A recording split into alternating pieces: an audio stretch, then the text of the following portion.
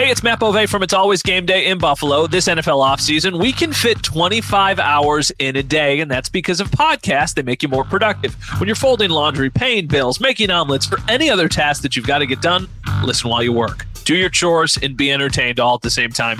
It's all about the Bills, the news, insight, analysis, and of course some jokes too, on demand, so it fits into your busy schedule. Follow the It's Always Game Day in Buffalo podcast on the Odyssey app or wherever you get your podcasts.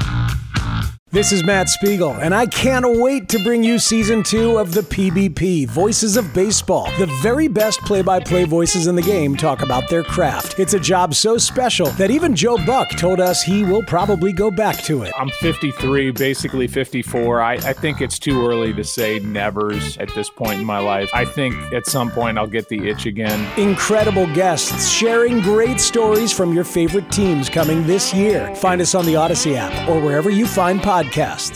Hey, Bills Mafia. We know there's only one topic every day. All Bills, all the time. And now Matt Bove and Sal Capaccio are going really deep, talking Bills all year long, because it's always game day in Buffalo. All right, it's what we like to call the reaction pod, immediate reaction from a Bills win or loss, and in this case, a huge win for the Buffalo Bills at the New England Patriots, 24-10. Their third, what we would call road win, I guess. One was a neutral field in 12 days, and a monster win in the division. Sal Capaccio here, WGR Sports Radio 550. And, of course, Matt Bove joining me. He is on the road right now, coming back from Foxborough, sitting in the car. Hey, buddy. Yeah, we wanted to make sure that we did this as fast as we could. So we've got a 7-hour drive ahead of us. So literally, we just pulled off to the side of the 90, the Mass Pike, got some gas. We switched it up a little bit, and now we're ripping and rolling back to Buffalo. I love it. Well, you be safe driving. I know you're not actually driving, but keep those guys in line as they drive while you talk. Don't distract them with any hot takes, okay? Let's do that. My takes are never that hot anyway. I don't think there's anything that I could say that would be that spicy. You know, it's funny. This was not even a hot take game. To me, Matt, you tell me if you feel the same way.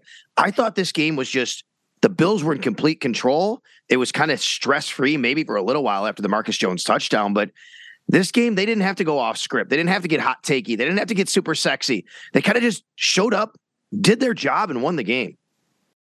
That's the Patriots mantra too. It's funny. Do your job. Right. And it was funny as I'm sitting there, they have it all over the stadium. It's on like the ring, the electric board. Yeah. Goes around.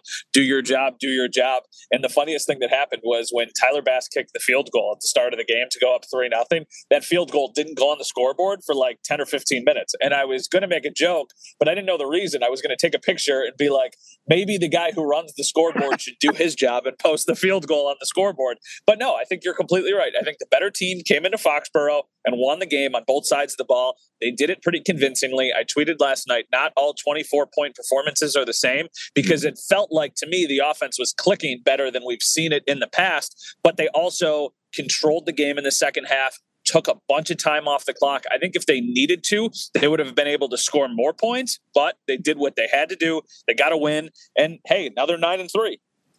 I love the way you said that. I always like to say, and I've been saying this for years, every game has its own DNA, right?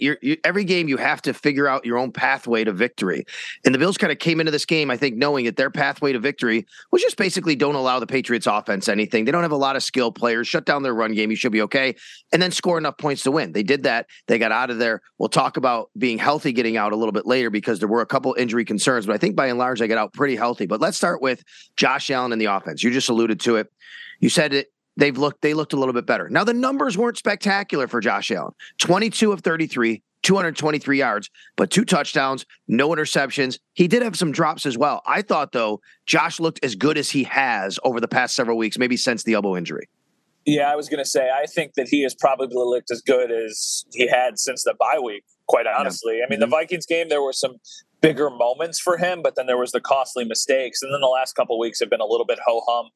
I think that it was just a very methodical game, and it was a step in the right direction. He had a couple passes that could have potentially been intercepted. Now, they were in times when, you're trying to get down into field goal range at the end of the first half. You're forcing a ball a little bit. At that point, you probably don't really care if you throw an interception. Obviously, the stats care. But I think that it was a good game for him. I think I said yesterday night after the game ended, I would give Josh a B. Like, it was a good game. He didn't make any costly mistakes. He made some really nice plays. He made an unbelievable play on the Gabe Davis touchdown. That's a step in the right direction. I think that the offense is hitting its stride a little bit as they're getting ready for this crucial point in the season. And I do think there is something to be said about them having more success running the ball, seeing James Cook on the field more, using Nyheim Hines a little bit more. I think they want to have all of these kind of options available as they get ready for what is their most important stretch. And, of course, helping Josh Allen out was a really nice run game again. This time, it's James Cook who steps up. We've started to see this lately, Matt. We've started to see kind of the transformation, if you will, of James Cook. And he kind of took over the lead role, if you will, in this game. I'm not ready to say that that's the way it's going to be going forward. I still think Devin Singletary is the lead back on this team, if you want to put it that way. But I think James Cook has looked confident. Last night, Thursday night, as we record this, by the way, on Friday, he looked strong. He was, I think, cutting the way we saw him at training camp when we saw the elusiveness. And I think he's definitely earned the opportunity to share this backfield even more. Yeah, I think there's almost more of a defined role for each of the running backs now than there was before. I think Devin Singletary is there like, okay, we're going to turn around and hand you the ball. James Cook is more of their option that has versatility in the passing game with the stretch runs, things like that. That's not to say that James Cook isn't going to be used to run it up the middle or Devin Singletary isn't going to be used on screen passes and stuff like that. But it does feel like they're starting to trust James Cook. And I think that's a big sign for this team, not just now, but for the future, because Devin Singletary has an expiring contract. So much of this was about who are going to be the guys moving forward. And if you like what you see out of James Cook in the next 5 games and then whatever they're able to do in the playoffs, then I think you might feel more comfortable about being like, okay, he's going to be our guy going forward. It's going to be him and Nyheim Hines. That was another part to the Nyheim Hines trade too. It's like, yeah, you're adding a guy who can help you now. I still don't think they're utilizing him as much as they should be, but you're also getting him on a pretty fair deal for the next couple of years. So I think James Cook is starting to trend in the right direction. My one issue with James Cook is it feels like at times it's weird watching him. He's very elusive. He's very fast, and he kind of has that thing where he is so fast that it doesn't look like he's running that fast, and he's very patient. I do think sometimes he falls a little bit too quick or he goes down a little bit too easy. There was a play last night, I think it was 3rd and 3, and they threw it out to him, and it was just basically like a run to the sideline to see who could get to the edge. And he didn't get there, and he kind of got stopped. But I remember watching the play live. I haven't seen the replay of it, and just kind of wondering, like, man, I kind of thought he should have been able to hit that corner, but he just hit contact and then immediately fell. Now, maybe the team going into that play was like, we don't really care that much. Just make sure the clock continues to run and make sure you don't fumble the ball. But at times you're like, maybe if he would have put his head down a little bit, he could have turned that into a first down. But these are things, it's a rookie running back who still has very little experience. I think all things considered, it was probably his best game or one of his best games. He had over 100 total yards, James Cook, 14 carries, 64 yards. He also caught the ball 6 times for 41 yards. That's where we really thought we'd see him a lot more in this offense. And if that starts to come to fruition and give Josh Allen that outlet, I think the Bills can only benefit. I'll go back to your Nyheim Hines point. I'm not down on Nyheim Hines at all. I think he's done a really good job as a return man. I agree with you that, he's being used a little bit differently in the run game, but I also think not advantageously. It's only been really kind of jet sweep handoffs or really far behind the line handoffs, if you will, to Nyheim Hines. I don't think that's fair to him to judge him on this. I think that it's tough to get yardage like that, but they're going to have to figure out a way if they want to use that extra guy. Maybe, maybe that's the next evolution of, what Ken Dorsey sees in the offense and going forward. But in the meantime, obviously Cook and Singletary both doing a nice job yesterday. Let's go to the wide receivers. Stephon Diggs. I mean, Bill Belichick has no answer for Stephon Diggs. Another 7 catches for 92 yards and a touchdown. And if it wasn't for a holding penalty, maybe even a ticky-tack holding penalty, or I should say one that shouldn't have mattered on the play, I guess, to Tommy Sweeney, he probably did hold him. Josh Allen hit Diggs with a long bomb that didn't go for a touchdown that should have and could have. But other than that, though, Stephon Diggs was fantastic in this game once again. Yeah, and actually that point is something that I want to go back to for what we said at the beginning of the podcast. Albert Breer had a great tweet about this. The Bills had a touchdown taken off the board.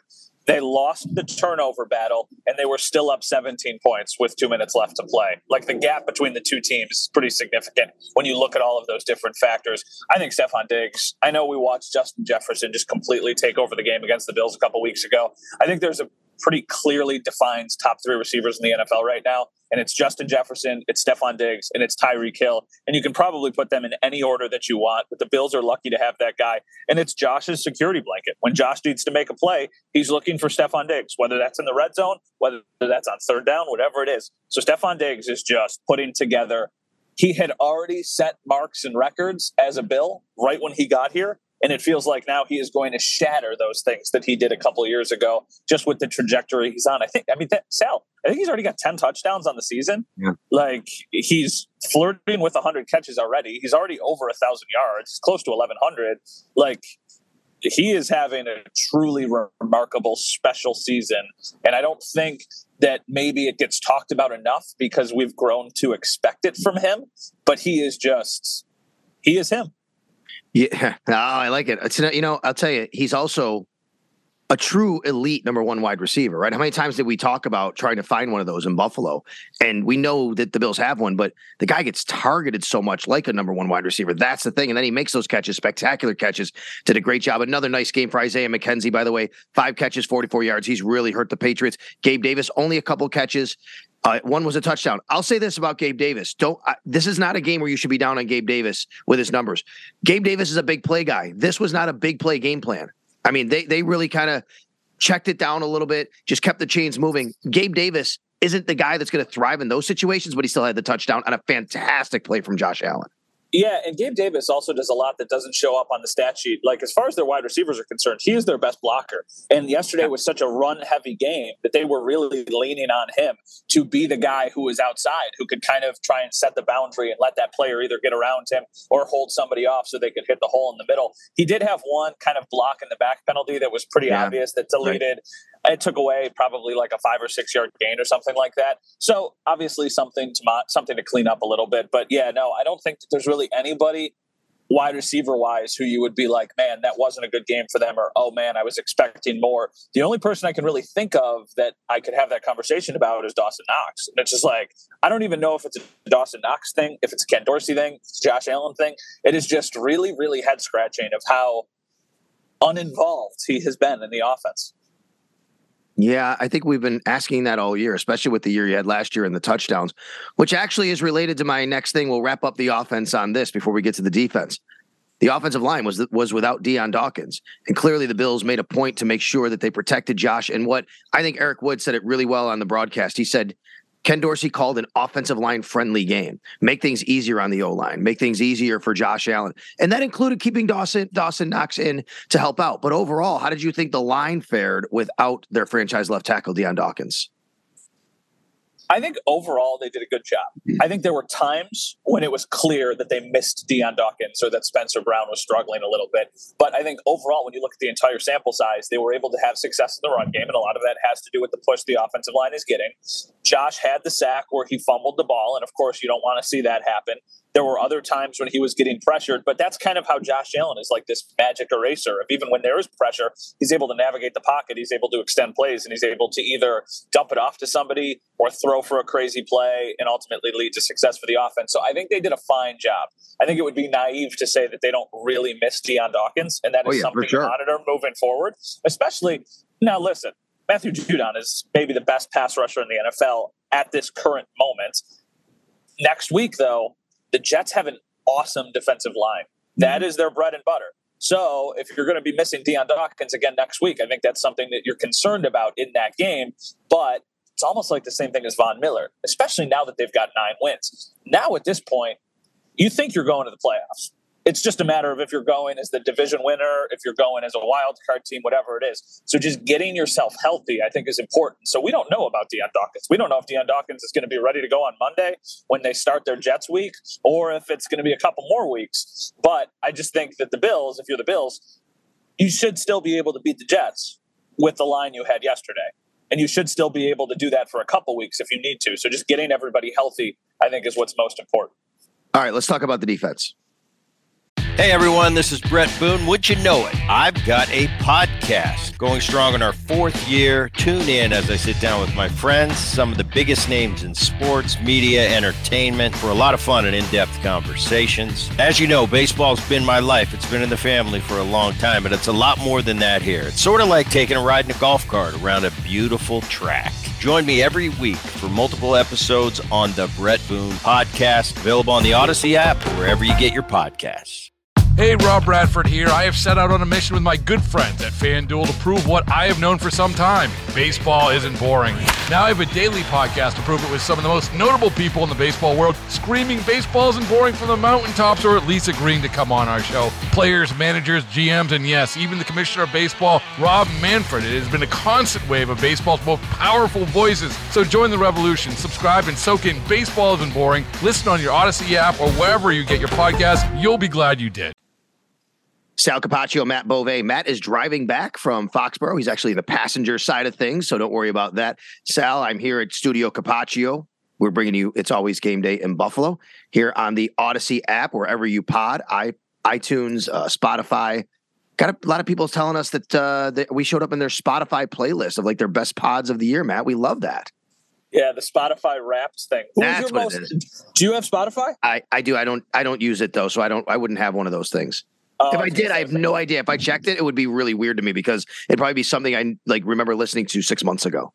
Well, here's the question. So everybody posts, their Spotify Wrapped things right now. That's a big deal. And that's where the podcast has popped up a couple times. So we appreciate anybody who listens. Who would you say is your most listened to musical artist? Now, you don't have the analytics because you said you don't use Spotify. But who would you say you listen to the most? It's U2. I'm a big U2 fan.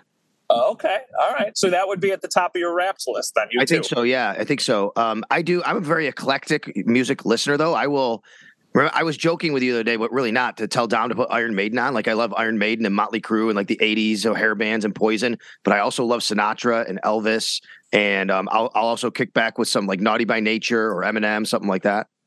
Absolutely. Well, I'm very eclectic too. I mean, I think that you need to have a wide range. I've been a big country guy though for the last probably 5 or 6 years. So I know that's not everybody's cup of tea, but that has dominated my Spotify Wrapped list. Well, listen, on Spotify, on iTunes, wherever you find us, thank you so much. We want to thank everybody who told us. And if you are just new to the podcast and you're welcoming in, you're doing it now. Download, subscribe, throw us a nice rating, a nice review. We'd appreciate it. Let's talk about the defense. One of their better performances of the year. Really, they kind of smothered the Patriots all night long. The Patriots came out of this game with only 242 total yards of offense, 4.7 yards a play. That's very low. The Bills basically just shut down a Patriots run game that they like to lean on, including Ramondre Stevenson, who, I'll tell you, his yards per carry were nice because he had a couple of nice ones. He had a 16-yard run, 5.4 yards a carry. But, Matt, they really had nothing. 10 carries for 54 yards for him. Overall, 60 yards rushing for the Patriots. That's crazy. And then did you see the clip that's been circulating since the end of the game last night of Mac Jones freaking out about how they don't pass enough and how the run game, I'm not going to say what he said, but I don't know if you've seen this. It's been clarified. What he said was, he used the F-bomb. He didn't say to the run game. He said to the quick game. Okay. He didn't, he was saying, he clarified afterwards that he was yelling, and he says he wasn't yelling at Patricia. I don't know if that's true or not. He said he wasn't yelling at Patricia, and he used an F-bomb and said, blank, throw the blank ball, blank the quick game, not blank the run game. And I think actually a lot of people are saying, yeah, that's true. That's true. Why didn't they throw the ball downfield? But I think to your point, which is right, anything other than what they were trying to do, they should have tried something different, I guess. Yeah, it just didn't work. It was a dominant day for the Bills defense, really from top to bottom. The only really big mistake they made, it was a big one, but they gave up the 48-yard touchdown on the screen pass. Just a bad angle from DeMar Hamlin. That's another time, even though Hamlin has had a pretty strong season, considering his lack of experience, that's another moment when you're like, yeah, Micah Hyde takes a different angle there. It's probably a 3 or 4 yard gain, and it's not a 48-yard touchdown. So that's a play when you're like, okay, these are the bumps that come along the way when you've got players who don't have a ton of NFL experience. That being said, after that play, they only gave up 3 more points. And those 3 points came on a field goal with 2 minutes left by the Patriots, where they basically just surrendered the game away. So, yeah, I think that it was one of the most dominant days from the defense we have seen the entire season. And that's not to say that the Patriots are some high-powered offense or anything like that. It's just it never felt like the Patriots were going to be able to kind of take the game over. And also, there's a lot of different people we can shout out, but I do want to mention Trey White looks good. Yeah. Trey White looks like Trey White, and I didn't know what to expect, but he was on the field yesterday for, I think, 60-70% of the snaps on defense. That's a really good sign and a really good step in the right direction, because when he was out there, it was pretty noticeable that basically wherever he was, they weren't going to. I think he got targeted a couple times, and there was a nice play. I think Devontae Parker or Nelson Aguilar had a catch against him, a slant in the first half, and then after that, it really wasn't much else. He kind of locked things down. Yeah, a couple of things. Obviously, they all count. I'll be the first person to say, well, you can't just take it away. But outside of the big play, the Bills held them to less than 200 total yards. I mean, that's how dominant the defense was. A lot of credit to Marcus Jones. That dude can fly, Matt. I mean, he ran right by me, and he flew. And you talk about the angle, and then Jordan Poyer I thought had a good angle on him, and he still got down the sidelines because that guy, and, of course, I'm sure, I kept thinking to myself, I bet you everybody's talking genius Belichick using a DB on offense, right? Well, look. That was their game plan. Evan Lazar from Patriots.com tweeted out basically that Mac Jones said their game plan was to get the ball into the hands of their skill position players short and rely on the Bills to miss tackles because they've been missing tackles. Oh, my God, Matt. I think that's the most atrocious game plan I've ever heard of in my life.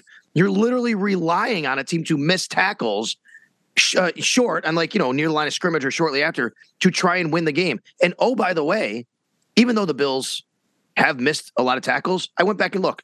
Pro Football Reference charted them as so far this year missing 57 tackles on over 700 plays. Yes, that's what you're going to rely on. And the Patriots don't even have that great of skill players to be able to do that. I thought the Patriots looked lost on offense. Do we want to talk about more of the defense, or do we want to talk about the Patriots? Because I think we could kind of go both ways. Okay. I you know what? I thought this too. Let's save the Patriots for the final segment. Let's talk about the defense. They deserve their due. You talked about Tre'Davious White, defensive line without Von Miller. And we did learn before the game, Von Miller is on IR. He's going to miss 4 games. That means Greg Rousseau, AJ Epinesa, those players have to step up, and they really did last night. And I would tell you, I think Tremaine Edmonds really dominated in the middle of the defense. You took the words out of my mouth. I saw Jeremy White, your colleague, do a tweet this morning that was like, all right, I'm ready for the Tremaine Edmonds extension at this point. And somebody asked, well, were you not before? And I think he said that he was still in the parking lot, but he wasn't sure what he was going to make the decision on. I think Tremaine Edmonds, I think at this point, if you don't see the value of Tremaine Edmonds, then I'm really not sure what you're watching. And there are things that he doesn't do extremely well. That's because it's the NFL, and there are guys who have different skill sets. But what Tremaine Edmonds brings them, it's the closing of the gaps. It's the making the tackles in the open field. Yes, there are times when he over pursues. Yes, there are times when he doesn't make the splash plays that you would want to see him make. But he provides such great value to them. And when they have both him and Milano on the field, it's nice because you don't have to rely on one guy to kind of take things over. It feels like when Tremaine Edmonds is out, Matt Milano always plays his best games, and that's a good sign. But you'd like to have both of them there, obviously. So, yes, I'm very much with you. I would say their players on defense yesterday, Jordan Poyer was great. Still don't really know what an interception is. We'll say by the letter of the law, it was an incomplete pass. It's a stupid rule, but it was an incomplete pass because it moves when he hits the ground. I think, though, if you get 3 feet in, that you should. I mean, he established himself in bounds, and he was out of bounds 5 yards later. I just didn't understand it. Sorry to cut you off. We had a bit of a delay here in that last response. But, I agree with you as far as in fact, I had people near the sideline asking me last night, well, Sal, what are they seeing upstairs on the replay? How is that not an interception? They didn't understand it. People on the Bills sideline didn't understand how that didn't go for an interception. Would you say that it's kind of and I'm not saying that Tremaine and Matt are Jordan and Micah, but isn't it similar where separately they both are good, and we know Matt Milano is really good, but together they may be the best duo in the league, or at least close to it?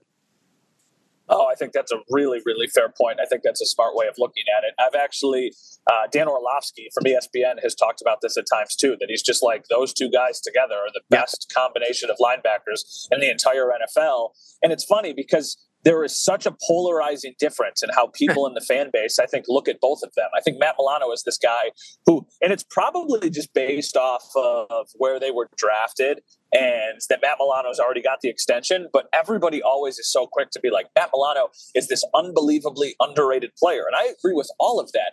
But that doesn't take away anything from Tremaine Edmonds, because Tremaine Edmonds is still a really, really good player. And the joke with him is always like, oh, Tremaine Edmonds is still like 23, 24 years old. And yeah, he's been in the league all this time. Like, we know. But I think considering you have Matt Milano, it was weird because we talked about before the season what they would do in the future with Terrell Bernard, with Balin Spector, with these other guys. And you're like, oh, maybe they're going to let one of the linebackers walk, or maybe they're going to part ways with one of them at some point. But given what Tremaine Edmonds has brought to this team when he's on the field, I have a hard time thinking that he won't be back next year. And I don't know if I would have said that at the beginning of the season. I thought when you looked at the guys who needed extensions, it was Knox, it was Poyer, it's Ed Oliver, it's Tremaine Edmonds. I thought Edmonds was pretty low on that priority list. But now I think you can make the argument that he's creeped his way up. And we will definitely have a lot of conversations about that at the end of the year. I think even franchise tag could be in play for Tremaine Edmonds. Real quick, let's wrap up on the defense and circle back here. Defensive ends without Von Miller against the Patriots. A really strong day for A.J. Epinesa. I thought A.J. Epinesa looked pretty good, especially coming off of a game where he was injured. Greg Rousseau, same thing. I think they were creating pressure. I know they didn't have a ton of sacks. Where did they finish? With one sack? I think that was Epinesa. So I know they didn't finish with tons of sacks or anything like that, but I think they were getting to Mac Jones and causing him to make some throws that he's not comfortable or capable of making on a consistent clip. And that's one of the reasons why the Bills defense was able to have the success that it had. One sack, but man, Shaq Lawson should have got his sack when it was an intentional grounding at the 1 yard line, right? That should have been a sack right at the goal line. Mac Jones threw it away. All right, let's wrap things up here. I want to talk about the Patriots and a couple odds and ends. Sal Capaccio, Matt Bove, it's always game day in Buffalo. Thanks for downloading, subscribing right here, iTunes, Odyssey app, wherever you get your podcasts, we're right here for you. All right, before I ask about the Patriots and your thoughts on them, and we'll discuss that and kick it around, did you agree with the Damar Hamlin ejection? Nope, didn't agree with it. Now, I will say, I was watching, so basically, you're on the sideline during the game. We're up in the press box, but we had a post-game show. So before the game was actually over, I had to leave the press box with like 6 or 7 minutes left in the game and go down to the tunnel. So I was ready to go. So I was watching it on the TV. So I only saw it on the replay angles from like television, and I only saw one replay.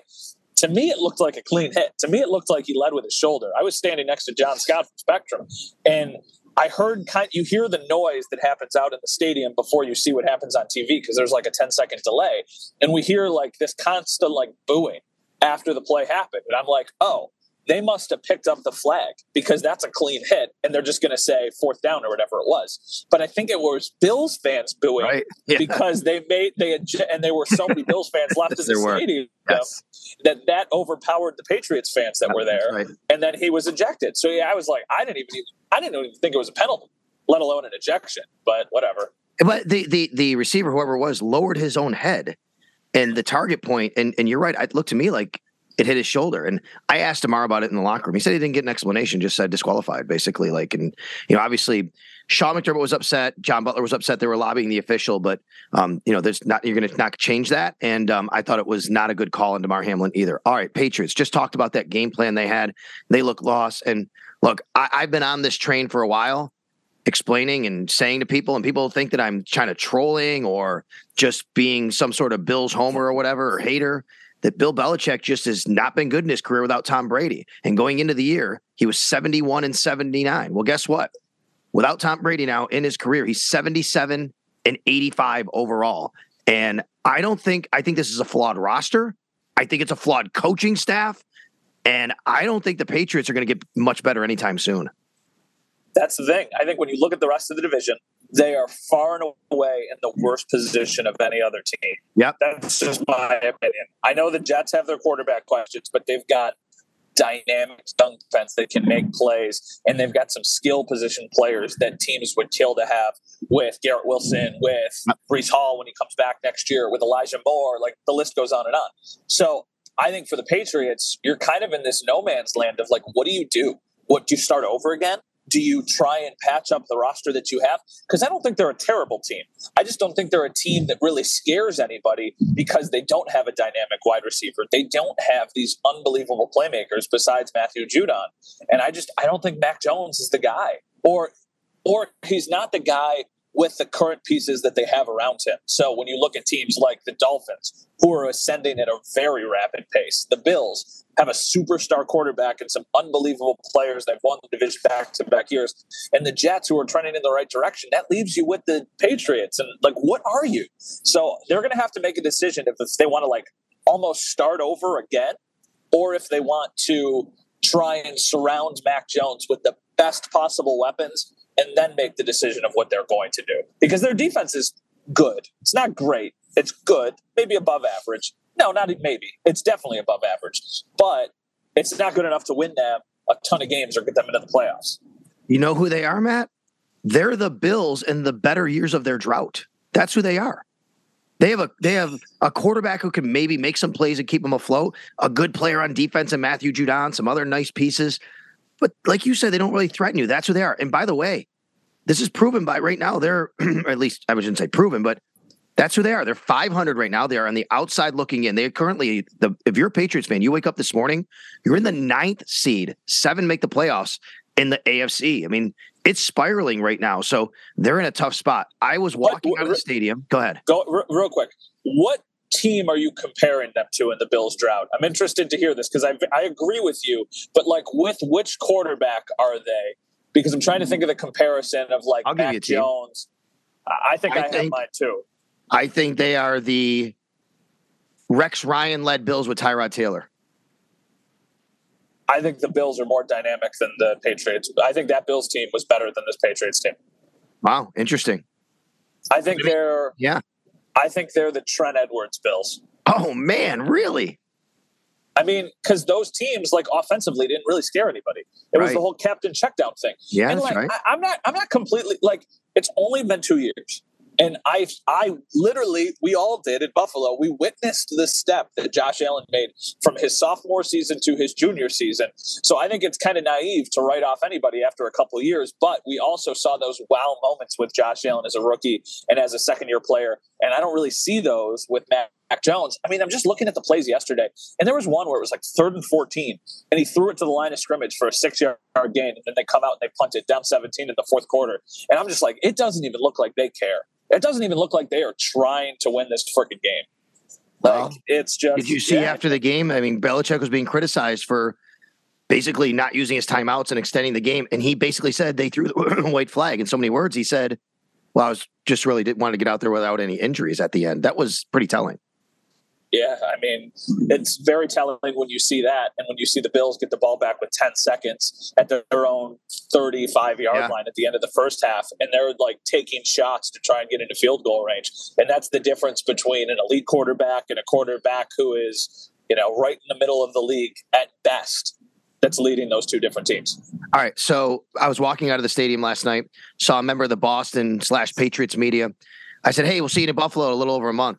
He looked at me and said, "Yeah, by then, maybe, hopefully for the Patriots' sake, the Bills are resting players." That's how the script has flipped between the Patriots and the Bills, that people are thinking that. All right, but the Bills do play the Patriots again in about a month. Before we wrap this up, we have NFL this weekend. Monster games for the Bills fans to watch, Matt. The Dolphins go to San Francisco and the Chiefs go to the Bengals. If both those things go the Bills' way, meaning the Dolphins lose and the Chiefs lose, the Bills are still back in front in the AFC overall. They would be the number 1 overall seed. Can I be the party pooper here? Okay, go ahead. I don't think either of those teams lose. Wow. I'm also quite confident that they both win. If I was putting money on games this weekend, I would be betting on the Dolphins and I would be betting on the Chiefs. I can see the Chiefs. Why are you so convinced of the Dolphins? I think that 49ers defense is really good, and their old coach is coming to town. They kind of know that a little bit. I don't see them beating the Niners. I think they will. I don't know what it is. It's just every time that I watch the Dolphins. Now, I don't get to see them play a ton, but given the Bills' weird schedule this last month or so, I've watched more Dolphins games than I have in years past. Okay. I think their offense is legit. It is. I don't want to put it on any one person. Like, Tua has made incredible progress, and I think a lot of Bills fans don't want to recognize that, but he is really, really a strong player. A lot of it's also the scheme. Like, Tyreek Hill and Jalen Waddle are so wide open all the time that it feels like almost anybody could get him the ball. And that's not a knock on Tua. It's just like their offense is so well designed and schemed up so well that I feel like I trust McDaniel going against his former team more than I trust the San Francisco defense shutting down that high-powered offense. And even though the 49ers have a ton of different weapons, I still don't trust Jimmy G. I trust Tua way more than I trust Jimmy G, which is not something I thought I would say 4 months ago. Should be interesting on Sunday for Bills fans to kick their feet up, watch some football, see how all the cards play out. And by the time we talk to you again, and it's always game day in Buffalo, the Bills, they could be still in second place in the AFC East, or they could be overall the number one seed in the AFC. That's how much things can swing this weekend. And one point about the Dolphins, though, I know they're getting ready for this game against the 49ers, and I just said what I said. But when you look at their next 4 games, it is a gauntlet. They go on the road to San Francisco, on the road against the Chargers, on the road against the Bills, and then at home against the Packers. And if Aaron Rodgers is still playing against the Packers, that's not really a team that you're ever going to write off. So their next 4 games are really, really tough. So even though I'm confident that they're going to win Sunday against the 49ers, I don't think they're going to go 4-0 during that stretch. I think they're going to go 3-1 during that stretch, or 2-2 during that stretch, or whatever it is. And if the one loss comes to the Bills, then obviously they don't really need to care about the other games that they play. They want them to lose as much as possible, but that's what the Bills at this point, just like the Dolphins, they control their own destiny. And I like the Bills' chance at beating the Dolphins when they're coming to Orchard Park, the way the Bills are starting to play, the way they're starting to get healthier, and just all things considered. I think if you were I think if before the season, if you said the Bills were going to be 9-3 at this point, most people would have been like, okay, yeah, we'll take it. They wouldn't have known the circumstances, and hindsight's a hell of a thing. But yeah, I think most people would have signed up for 9-3. Yeah, they were 7-6 after 13 games last year. I want to see what that Dolphins offense looks like. It looks like in the cold when it has to travel. You know, the way that you describe them is right, but what does that look like in a different environment like Buffalo? Also, great point on the Packers. Bills fans need to keep rooting for the Packers. You want Aaron Rodgers to be playing in that game, and he has said he will play until they are mathematically eliminated. Now, unless you think Jordan Love gives them a better chance anyway, but if they're mathematically eliminated, he's going to sit. They might start pulling off other guys too to look towards next year. You want the Packers to still have their full complement of guys. And the last thing before we head on out of here, the next time Matt and I come at you, we will probably know, Matt, when the Bills are playing the Dolphins week 15. Right now, it's still TBD. Do you have a prediction? Will that game be on Saturday at 1, 4:30, 8? Will it be on Sunday at 1? Will it be at Sunday Night Football? I think it's going to be a primetime game. I think it's going to be Saturday night or Sunday night. My best guess is that it's Saturday night. I don't know why. I just have a weird feeling that it's going to be on Saturday night. I agree with you. And the reason why I'm going to say that, they just flexed Miami into Sunday night the next week. I don't think they get 2 Sunday night games in a row, but I do think Sunday to Saturday. And anybody saying, no, they wouldn't make them travel back across the country in a short week. No. The NFL does not care about that. Yeah, and also I'm kind of rooting for it to be a Saturday night game. Not kind of. I'm absolutely rooting for it to be a Saturday night game because I believe if it is, it'll be on Channel 7 again, which obviously is good for us. So, yeah, I think that it's going to be that's my guess. But I just don't see a scenario where that game is played not in prime time. It's going to be one of those 2 slots because of just the teams, the way the division race has played out, the quarterbacks of the teams. It's going to be available for the entire country to watch. All right. Well, listen, Matt, you drive safe. I actually have a 9-year-old birthday party this weekend. My son Max is turning 9 on Saturday. Wow. So, it's going to be, I can't believe he's 9 already. He loves his Bills so much. It was a great birthday present to beat the Patriots. He is a Patriots hater. He has been born into it. So it was great for him to do that and to see that, I should say. The next time happy early birthday to Max. There you go. Thank you very much. I'm sure he appreciates that. All right. We'll talk to you next time. And it's always game day in Buffalo. You guys drive safe. And next week, a regular work week for the Buffalo Bills and for us. So we'll come at you in midweek with another podcast. It's always game day in Buffalo.